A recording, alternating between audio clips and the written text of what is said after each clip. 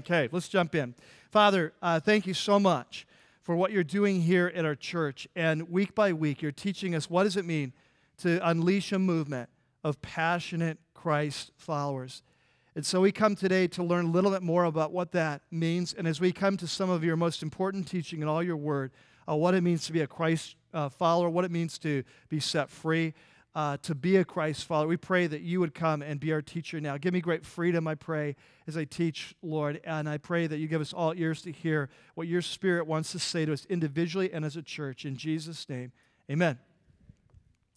Well, our story starts today in the fall of the year. It's late September, it's early October. And it's time for the Feast of Tabernacles. And as we've been learning the last few weeks, the Feast of Tabernacles is one of the most important events in the annual calendar in the life of Israel. It's one of the three big major week-long feasts. It's a time when the whole nation sets aside a week to remember how God took care of them in the wilderness when they came out of Egypt and how he provided manna for them to eat, and how he provided water from the rock when they ran out of water, how he provided the cloud by day and the pillar of fire by night to be their light and to lead them. And so for 1 week they gather, and there's all kinds of pilgrims, thousands, tens of thousands of pilgrims flood to Jerusalem for this event every year. The city is packed, and there's certain ceremonies they go through. Like, for example, they actually build these little lean-to huts with branches and all, and they camp out in their courtyards or out in the countryside to remind them of the time of how God had provided for them in the wilderness. And there's other ceremonies, like one we talked about a couple weeks ago, was every day during the 7 days, the priests, they take these golden pitchers, they lead a procession down to the pool of Siloam, they fill the pitchers up with water, they bring them back, they're all singing psalms, and they're watching through the streets, this big parade. They come to the huge, massive temple courtyard, they take it to the tremendous altar there, they pour the water over the altar to remind them of how God brought them water from the rock. Another ceremony that takes place that week is the celebration of lights. And they celebrate how God is their light and how in the wilderness that he was this pillar of fire that led them by night. And so what they do is in the temple courts, in the court of the women, which is a very large court that Jewish women could go into, men could go to, but it's the place where women could go, so it's called the court of the women. And in this huge court, the priests would they'd build these 4 huge towers. And on top of the towers, they would put these tremendous bowls and they fill them with olive oil. And then they would the priests would take their old undergarments, and they would turn them into these huge wicks. And then they'd make these wicks of their linen undergarments, and they would put them in these huge bowls, and they would climb up the ladders and fill the bowls with the oil. And then at nighttime, remember, there's no natural electricity. There's no lighting at night. During the Feast of Tabernacles, they would light these wicks, and the light would reflect off of the 15-story temple building and out into the limestone walls and the yellow limestone houses and the whole city. Ancient rabbis would tell us that the whole city would be lit up with the light of this, and they'd celebrate how God was their light. And so it's into this courtyard that Jesus marches into the court of the women. And during this Feast of Tabernacles, he speaks those powerful words that will never be forgotten throughout time or eternity. Today we continue our series. And for those of you who are brand new, this series is called Revealed. You can see it on the walls. It's a study of the life and teaching of Jesus as seen through the eyes of one of his closest companions and friends, a man by the name of John, who actually wrote a story of the life and teaching of Jesus. It's in the New Testament called the Gospel of John. And so we're actually in the second mini-series in Revealed, and it's called Conflict and Crisis. You see it there in your front page of your note sheet, chapters 5 through 12. And today we come to chapter 8. And so if you take your Bibles and turn there, let me set the scene.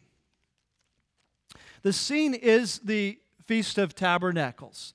This starts in chapter 7. It goes all the way to chapter 10, this feast. And Jesus, if you remember back in chapter 7, he went south to Jerusalem for the feast, even though he knew the religious leaders were out to kill him. And so taking his life in his hands, so to speak, he travels south.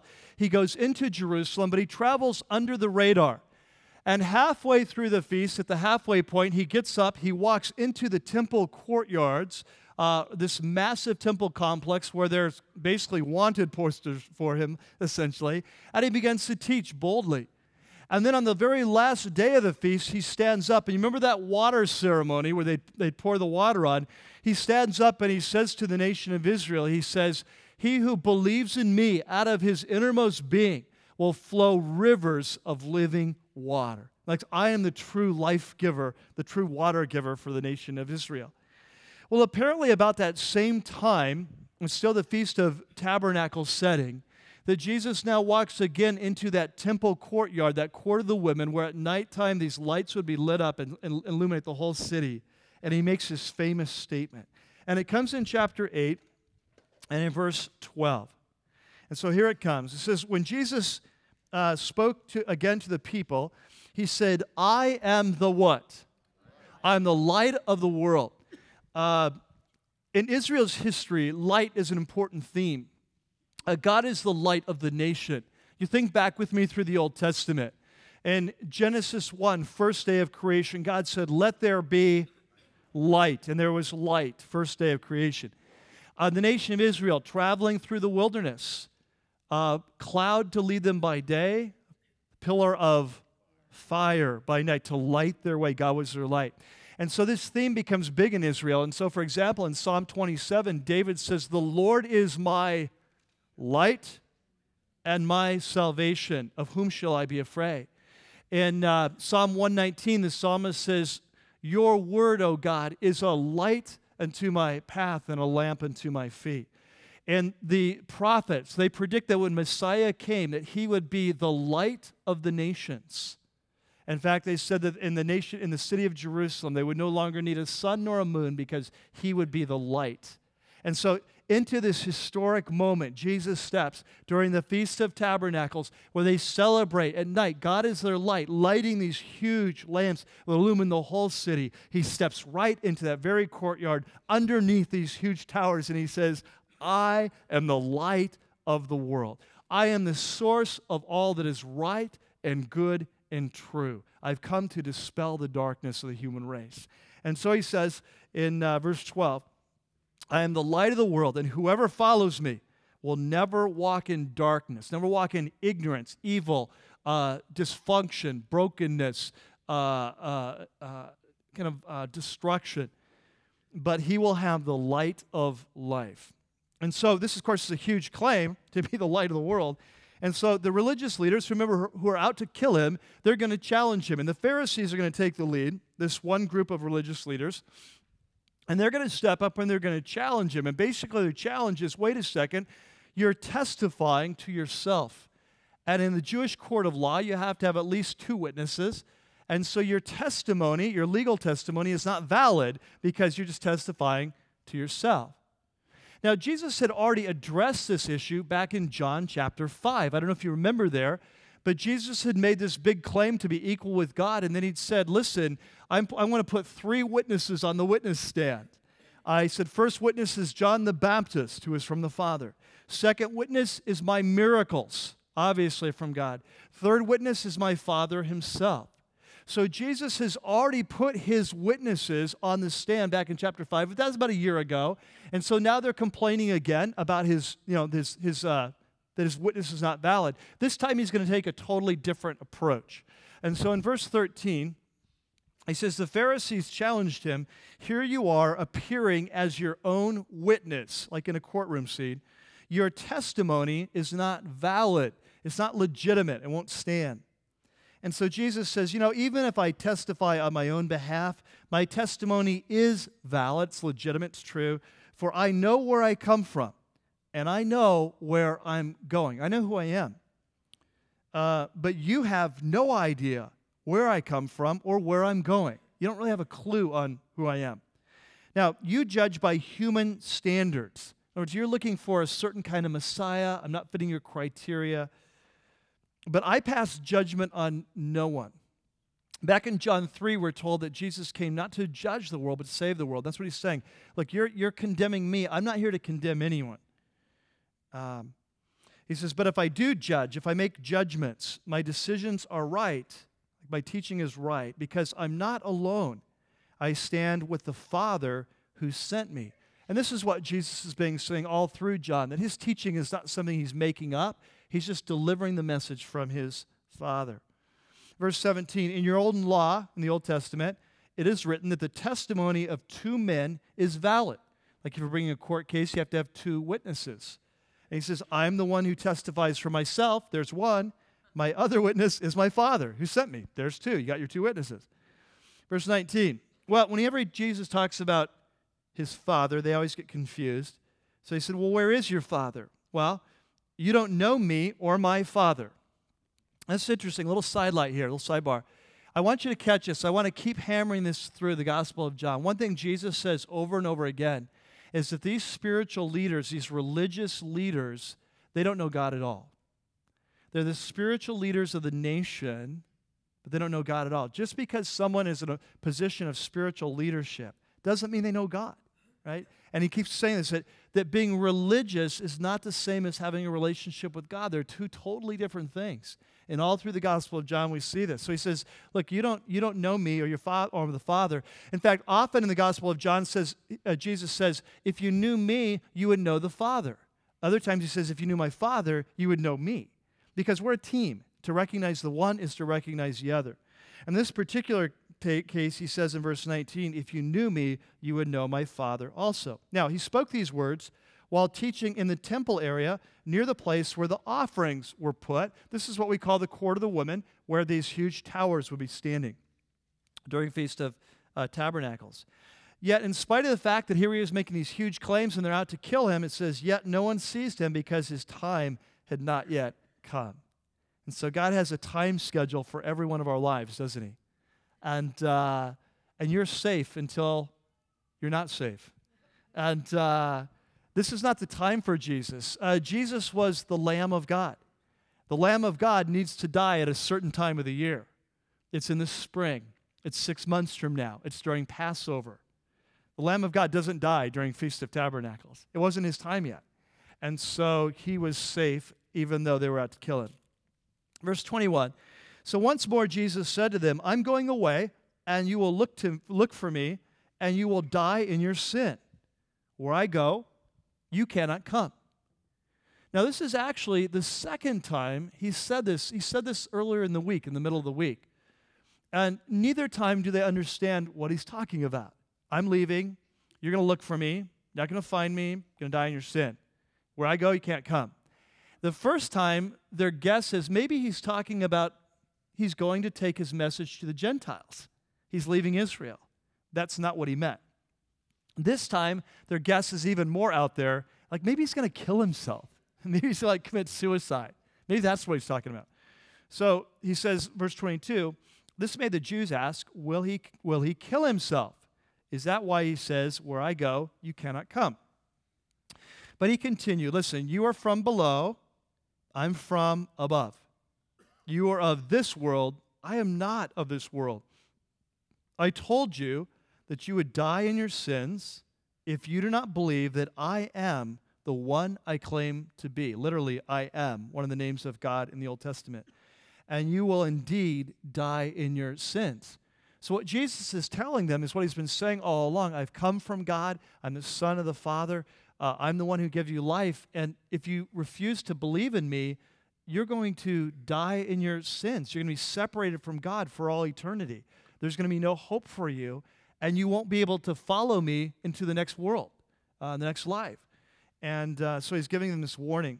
So, of course, they say, well, who are you? You know, he's just said to them that unless you believe I am, like, I am who? And so who are you? And he says, well, just what I've been claiming all along. Because he's been claiming to be one with the Father, the equal with God, the Father's Son, and so on, the one sent from God. I have much to say in judgment of you, but he who sent me is reliable. You can trust him. And what I've heard from him, I'm just telling you. And so they didn't understand what he was telling them about the Father. And so Jesus said, listen, when you have lifted up the Son of Man, then you will know that I am, literally, that I am the one I claim to be. And that I do nothing on my own, but I speak just what the Father has taught me. So here's what he's saying. He's saying, at this point in time, I realize you don't get it. You don't realize who I am. You don't realize I've been sent from the Father. But there's going to come a time in the future where it's going to click for you. There's going to come a time. And when it's going to click is when I'm lifted up. And lifted up is sort of a play on words in John. It refers both to his exaltation. We get to see who God really is. But it's also the way he's going to die. He's going to be lifted up on the cross. Remember back in John chapter 3, we saw this, where Jesus said to Nicodemus, I'll be lifted up like the snake in the wilderness. This is the way in the Gospel of John he talks about his death being lifted up. Now remember, they don't know that he's going to die. They don't know he's going to be crucified. No one knows that except Jesus, but he's very aware. So he says, I realize that right now you don't get who I am, but there's coming a time when I will be lifted up. And when that time comes, you will realize who I am and that I've been from the Father.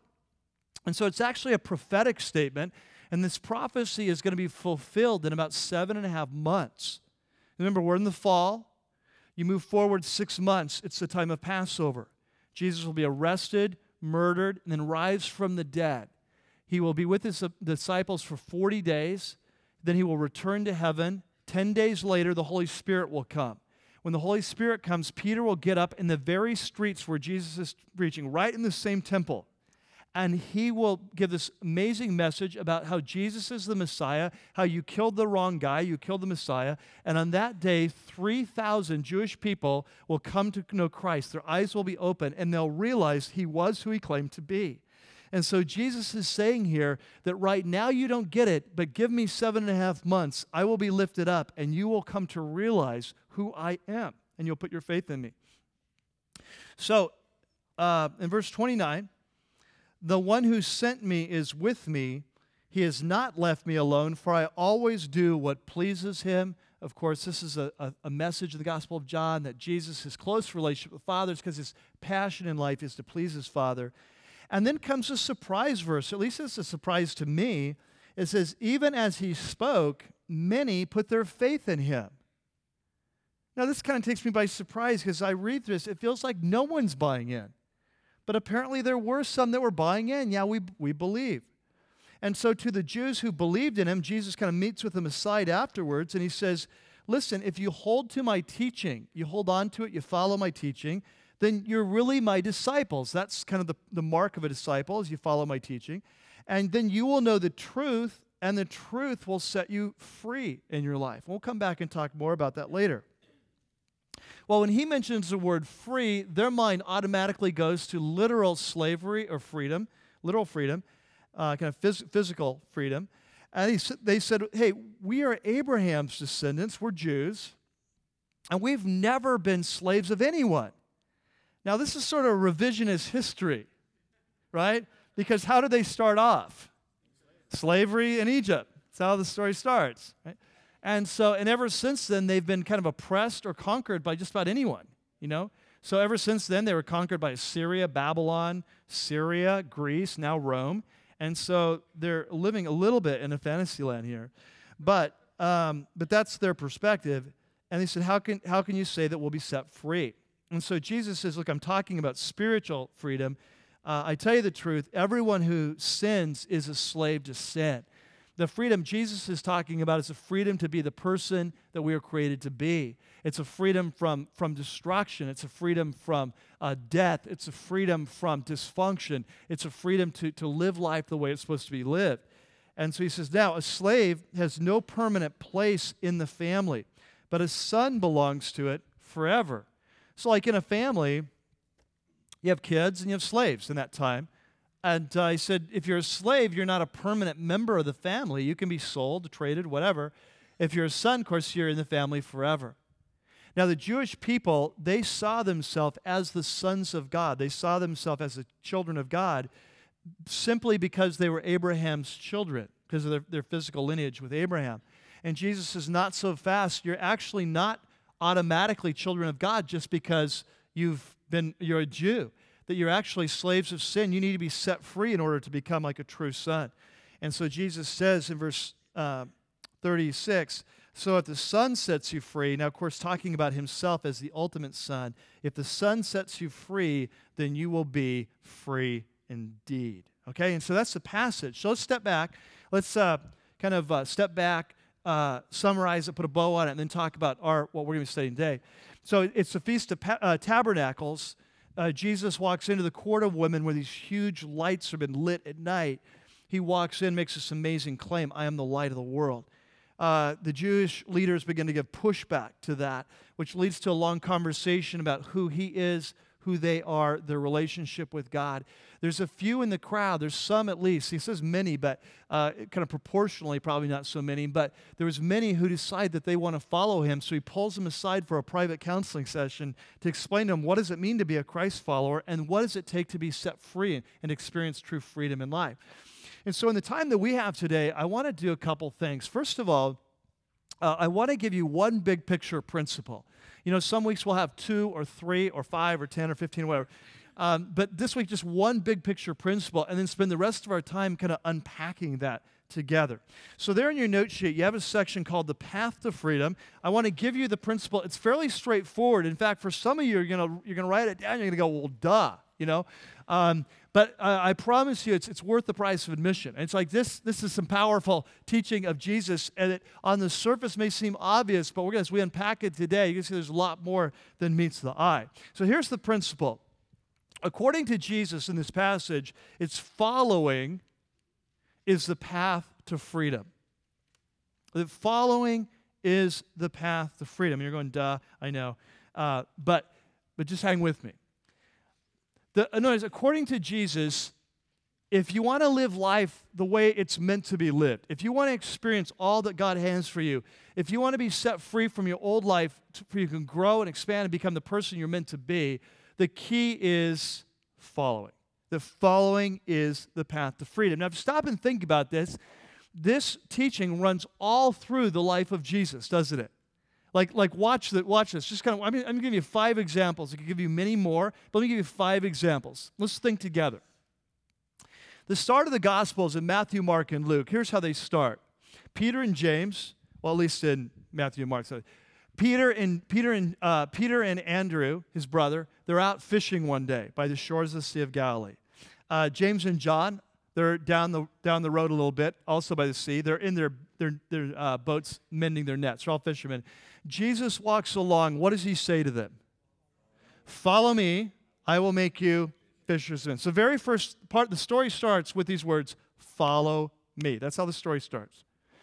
A little bit later, he's going to pick up another one of his 12 disciples, a man named Matthew, who's sitting at his tax collector booth, a man far from God. And Jesus walks up to him. What does he say? Follow me. We fast forward a little bit. Now we're in the middle of the ministry of Jesus.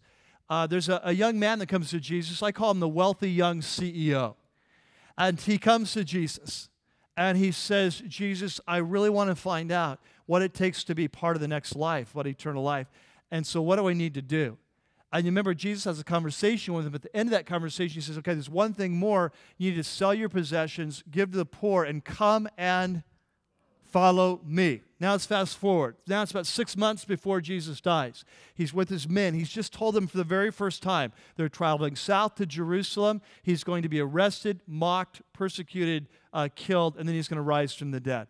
And they're shocked over that. And he says, listen, if you want to come after me, you want to be my disciple, you need to pick up your cross, die daily, and follow me.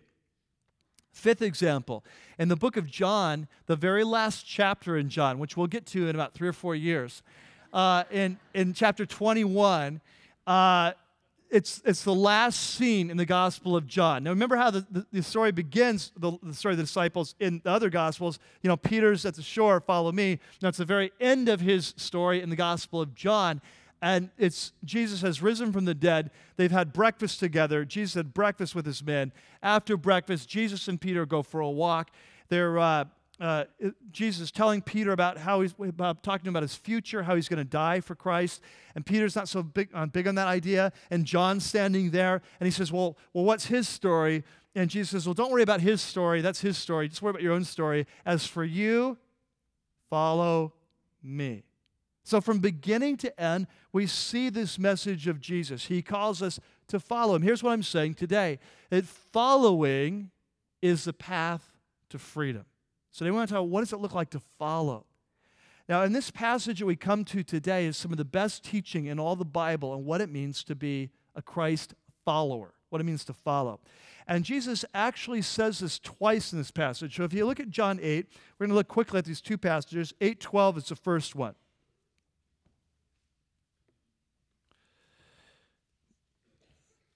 In verse 12, Jesus speaks again to the people, and he said, I am the light of the world. Whoever, what? Follows me. Underline that. Whoever follows me will never walk in darkness, but you're going to have the light of life. You want to experience life? You want to know what's good and right and true? You want to know the meaning of life, the purpose of life? You want to experience life to the full? The key is follow me, right? Now, later on in the passage, at the end of the passage we looked at today, Jesus is going to say the same thing, just use different words. In verse 31, you've got these Jews who believe in him at the end of his teaching. And Jesus says, if you hold to my teaching, and we'll talk more about what this means, but for now, hold to it, stick with it, you follow my teaching. He says, if you follow my teaching, you are really my disciples. That's the mark of a true Christ follower. And then you will know the truth, and the truth will set you, what? Free. So how do you get set free? By following his teaching, right? And so some of the best teaching in all the Bible about what it means to be a Christ follower, and the message is following is the path to freedom. So I want to spend some time unpacking that. And the way I want to get at it is by looking at these three verses, chapter 8, verse 30, 31, and 32, and walk these through, because there's some of the most profound teaching in all the Bible about the path to freedom, the path to life, and what it means to be a Christ follower. So let's just walk them through. So in verse 30, it says, even as he spoke, many put their faith in him. So let's set this up. It's the Feast of Tabernacles, which is a 7-day feast. In many ways, it's kind of like a summer camp. Like, I don't know if you had any of you kind of growing up went to a Christian camp, or as an adult, Hume Lake or something like that.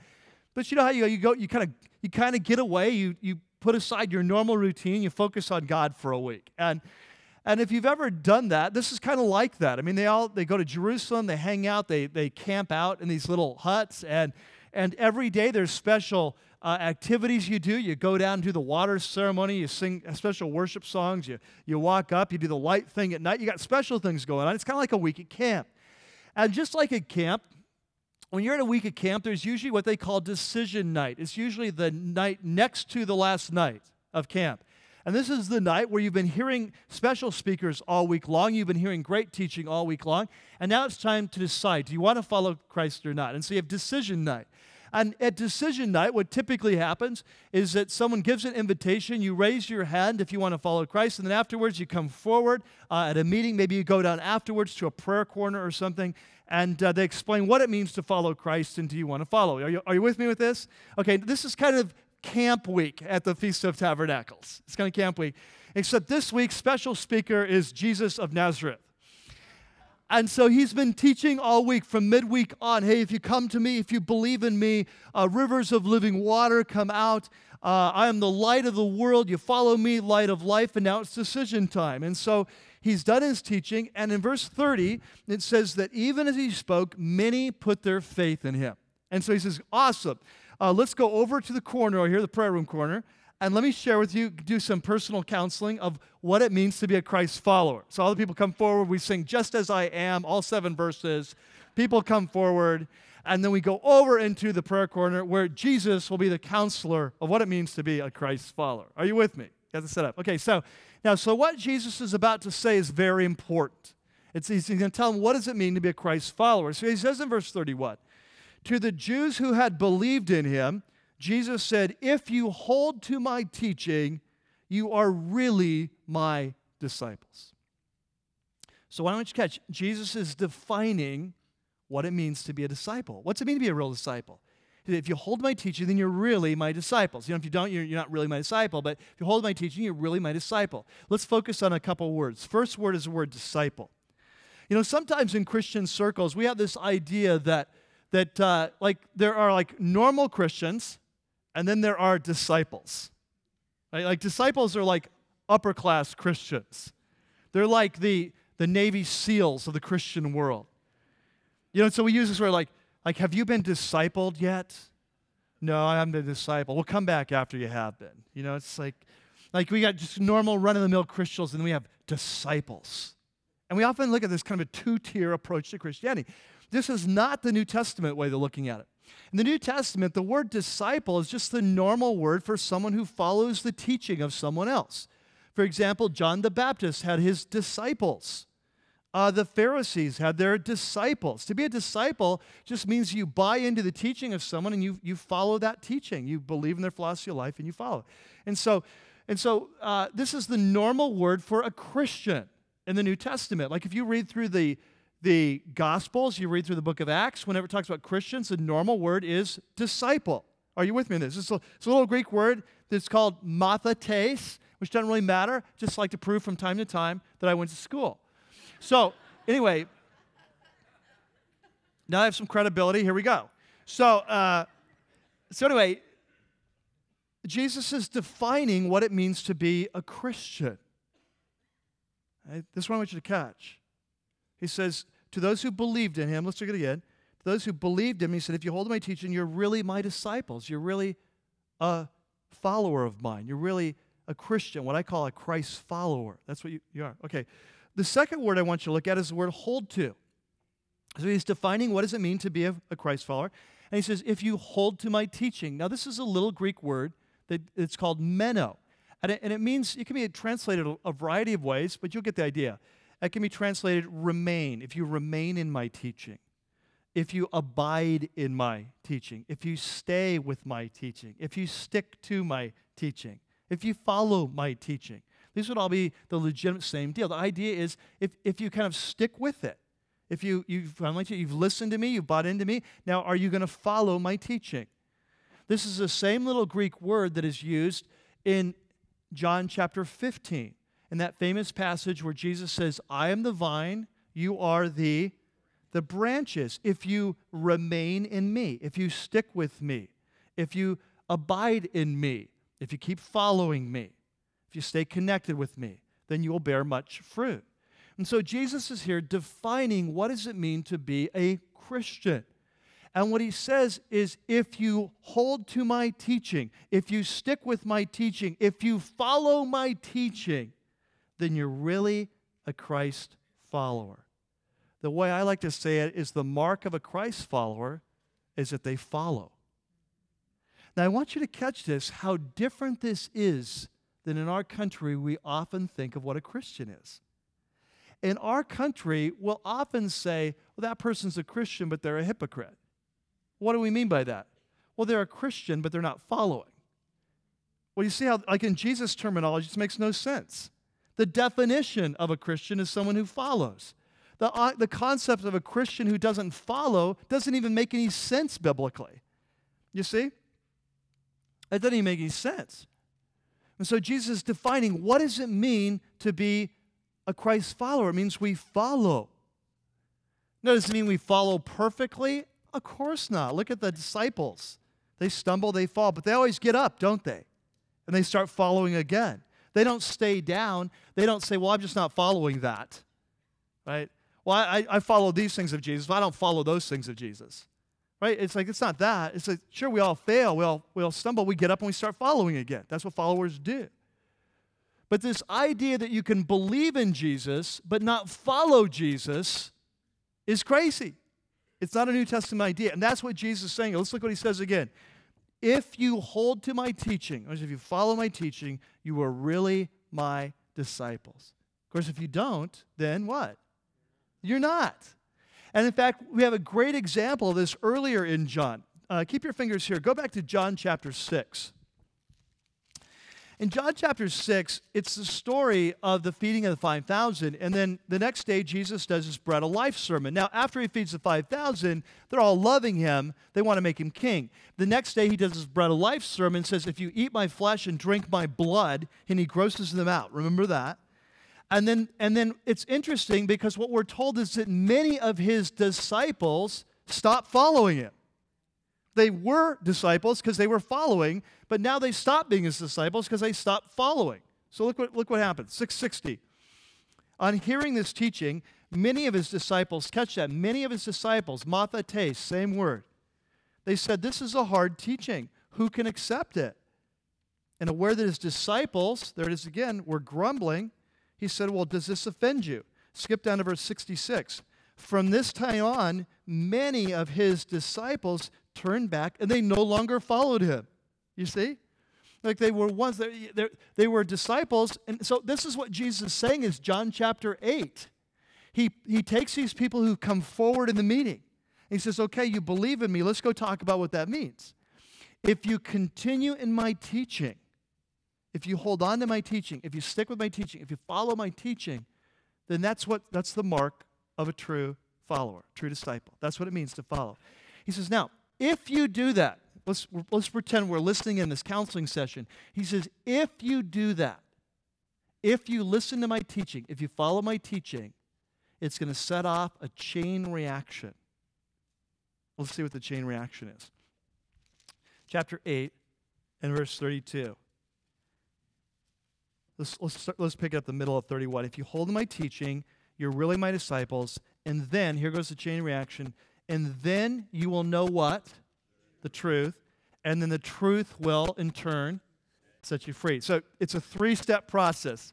You believe in me so that you follow my teaching. As you follow my teaching, you're following my teaching, you come to a place, you know the truth. And then the truth sets you free. Do you see the process here? You follow the teaching.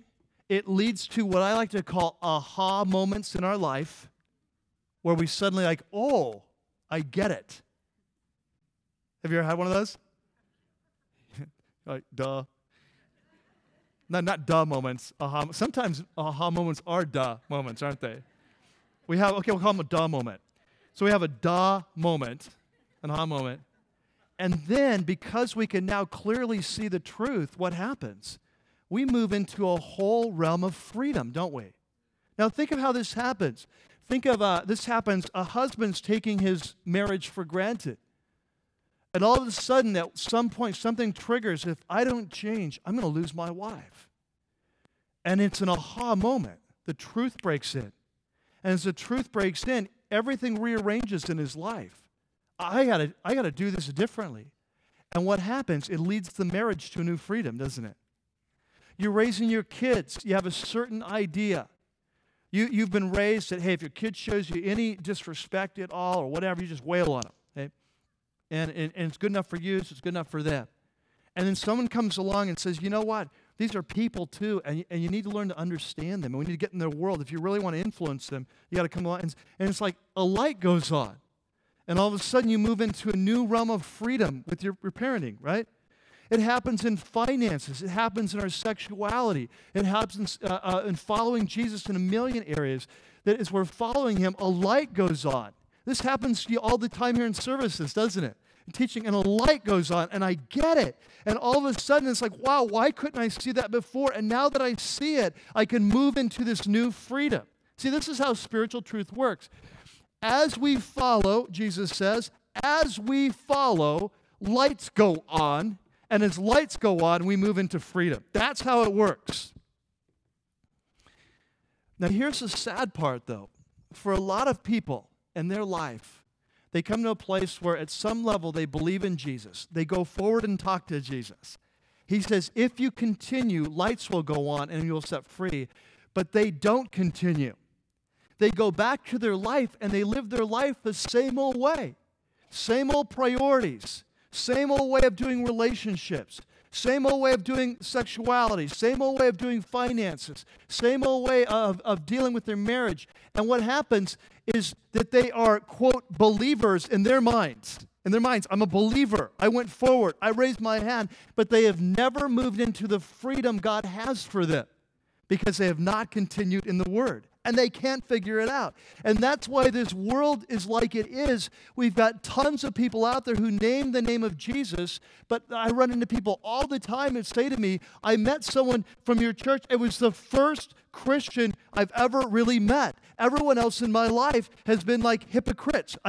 Why is that? Because we've created a culture where we think it's possible to believe in Jesus, but not to follow Jesus. And when you believe in Jesus, but you don't follow Jesus, your life doesn't change. There is no freedom. And all of a sudden, we end up in bondage. Does this make sense? You see, and so what we want to be a church of Christ followers, because the following leads to freedom. Now, let's move on. Next thing I'd say is that here's what I've observed in my life. See if this rings true in your life. That often the teaching of Jesus, remember what he said, if you continue in my words, you'll know the truth will set you free. But here's what I found. Often the teaching of Jesus does not feel freeing to me on the surface. The teaching of Jesus often seems restrictive on the surface. I know it's church, but can we be honest for about 10 minutes? Like, let me give you some examples. I'm going to give you some examples, and you tell me it feels freeing, like, woo-hoo, or that feels like, not so sure, a little restrictive, all right? I'm going to give you 5 examples.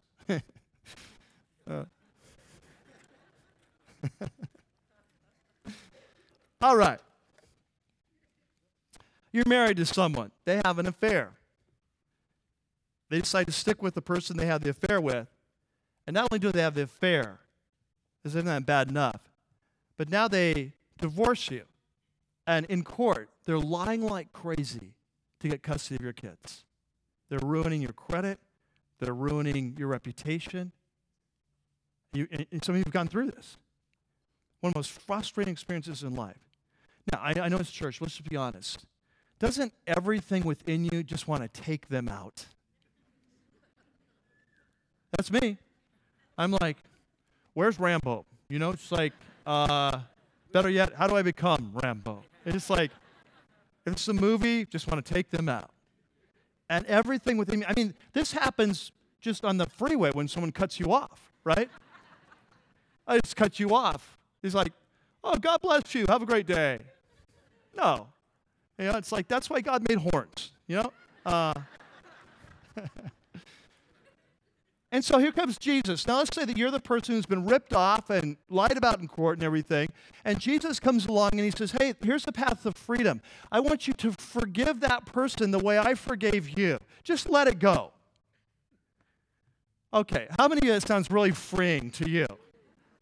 I like, where's a good Old Testament passage, you know? Like, dash their head against the stone. That feels like freedom to me. Right? Where's the sword when you need one? Right? Let's take another area of teaching, sex.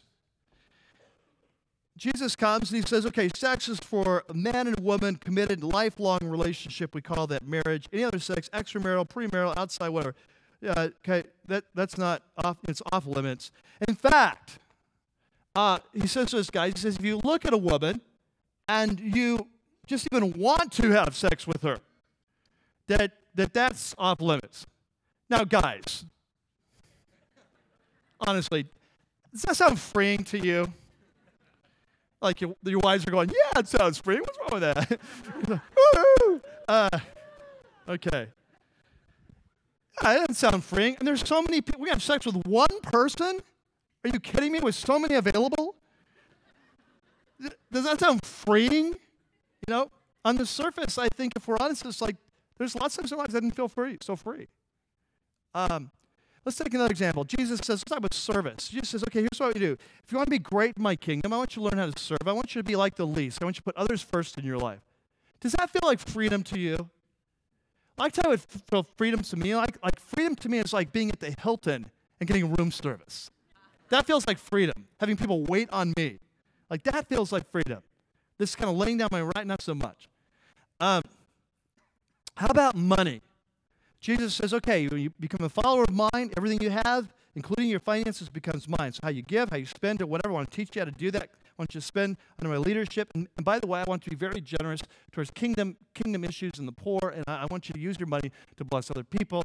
And so he says, I want you to lay up treasures not on earth, but lay them up in heaven. And because no one can serve two masters, and you can't love God and mammon. And so I want you to give a lot of your money away. Does that sound freeing to you? Like what sounds freeing to me is being spend whatever I want anytime I want. That sounds freeing to me. Let's give one more. Jesus comes, he says, if you're going to follow me, you have to die to yourself. You got to figure out what yourself is, and then die to it. And does that sound like freedom? I'll tell you what, wait till the next time you want to go right and God wants you to go left. Tell me how freeing that feels. You think? And so here's what I want you to catch. That often following the teaching of Jesus doesn't feel freeing on the surface. That often it feels like slavery. Often it feels like restrictive. And so often it's a step of faith. Often it's a step of faith. Because here's what happens. When we follow, all of a sudden, at a certain point, lights go on and everything changes. So as I follow in this area of forgiveness, and I say, okay, I don't want to forgive them, I want to take them out. But because you told me, I'm going to let it go. What I began to experience at some point, for the first time in my life, freedom. Freedom from revenge, freedom from hatred, freedom from bitterness, and freedom from my past. I'm no longer tied to this person who controls my past, controls me because of what happened in the past. And I experienced true freedom. And as I follow what Jesus teaches about sexuality, I find that there's a new strength, a new power, a new purity, a new identity, a new capacity to love people, to no longer treat people like objects, but to treat them like people, and a new power to connect within the bonds of marriage. There's a new freedom that comes, but only as I follow. And when it comes to service, I find that as I put others first and I begin to seek God's kingdom, I begin to serve, I discover a new sense of identity and purpose in life like I've never had before.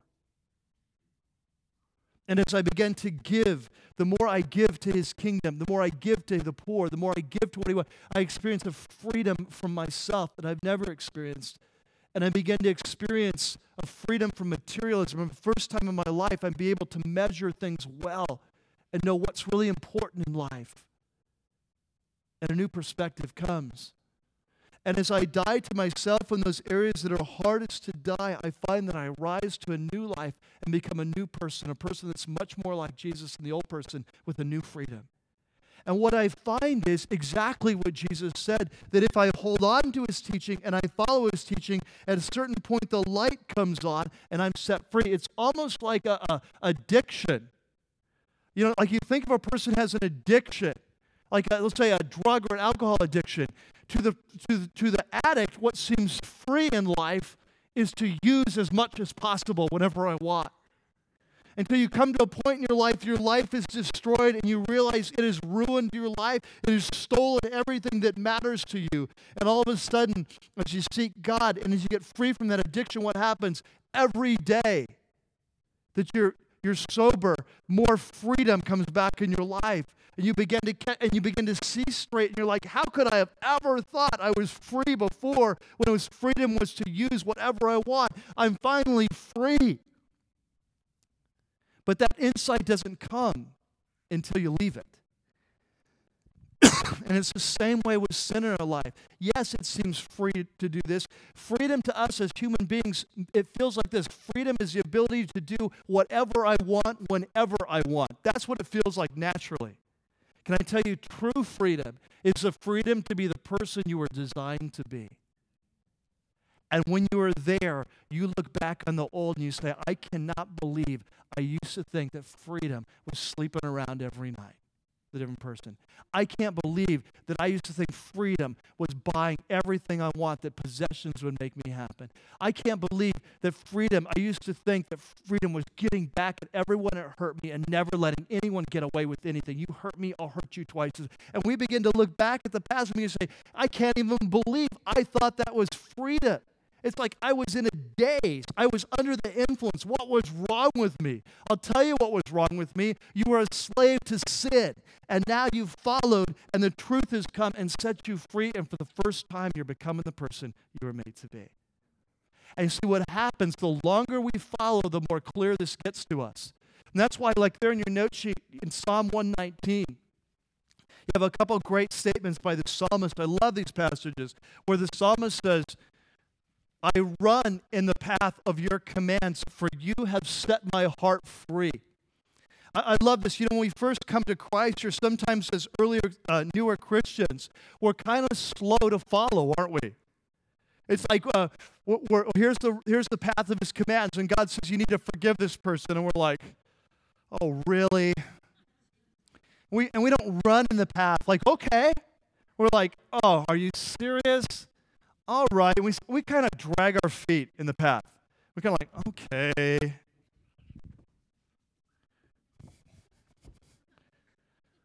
I'm doing what I'm supposed to do, Christian. Yes, I'm forgiving. Whatever.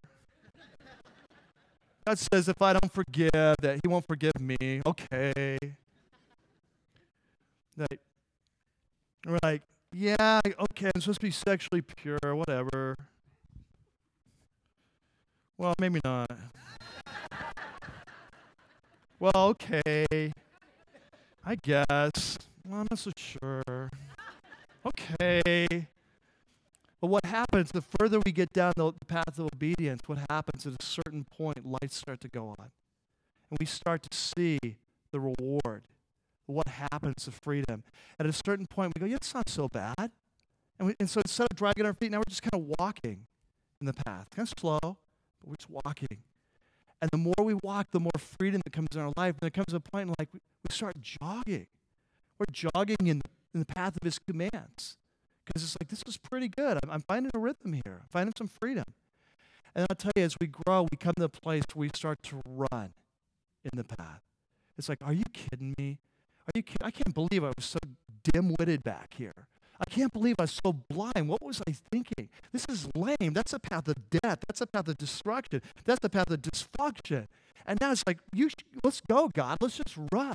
Let's run in the path. Where do you want me to go? And we begin to run. Why? Because he set our heart free. You see? And this is a path of Christian maturity. It's a path of increased freedom. This is the path that Jesus knew. He's not blowing smoke. He's telling you the secret of his life. This is the freedom that he lives in. This is the freedom he invites us to. Look at the next passage.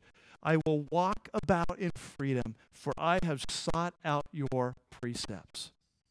And so here Jesus comes to us today, and he makes these two incredible statements. He says, I am the light of the world. I'm the source of what's good and right and true. If you follow me, you will have the light of life. You'll no longer be in the dark. You'll no longer live your life in the dark. You follow me. You follow me. I will lead you out of this dark place. I will lead you out of this cave. I promise you, as sure as we're standing here, you follow me. I will lead you to the light. And then he says, and by the way, you're stuck in this prison here. And if you follow me and you hold on to my teaching, I will set you free. And he makes these incredible two promises. Now, the only question for us is the question we have to ask every week in the Gospel of John. The question is this: do we believe him? Do you believe that he is the light of the world? And that if you follow, he will lead you to life. Do you believe that he's come to set you free? And if you follow, you will experience freedom. Do you believe that? And the only way to know whether you believe that is whether you follow him when it makes no sense and when it's most difficult. Let's pray. Lord, we want to be a church of passionate Christ followers. We want to experience the freedom you came to give us, died to give us, Lord. And it's hard for us. It's hard because the reality is that sometimes your path doesn't look like it leads to freedom, and it looks like it leads to restriction and slavery, and so it's hard for us. And yet, Lord, we pray for grace. We pray that you give us wisdom, the wisdom to follow, the ability to trust you. That as you trust you, lights would go on. As we trust you, we would find freedom. And we would be able to run with you into our future, both as individual Christ followers and as a church. We pray this in Jesus' name. Amen.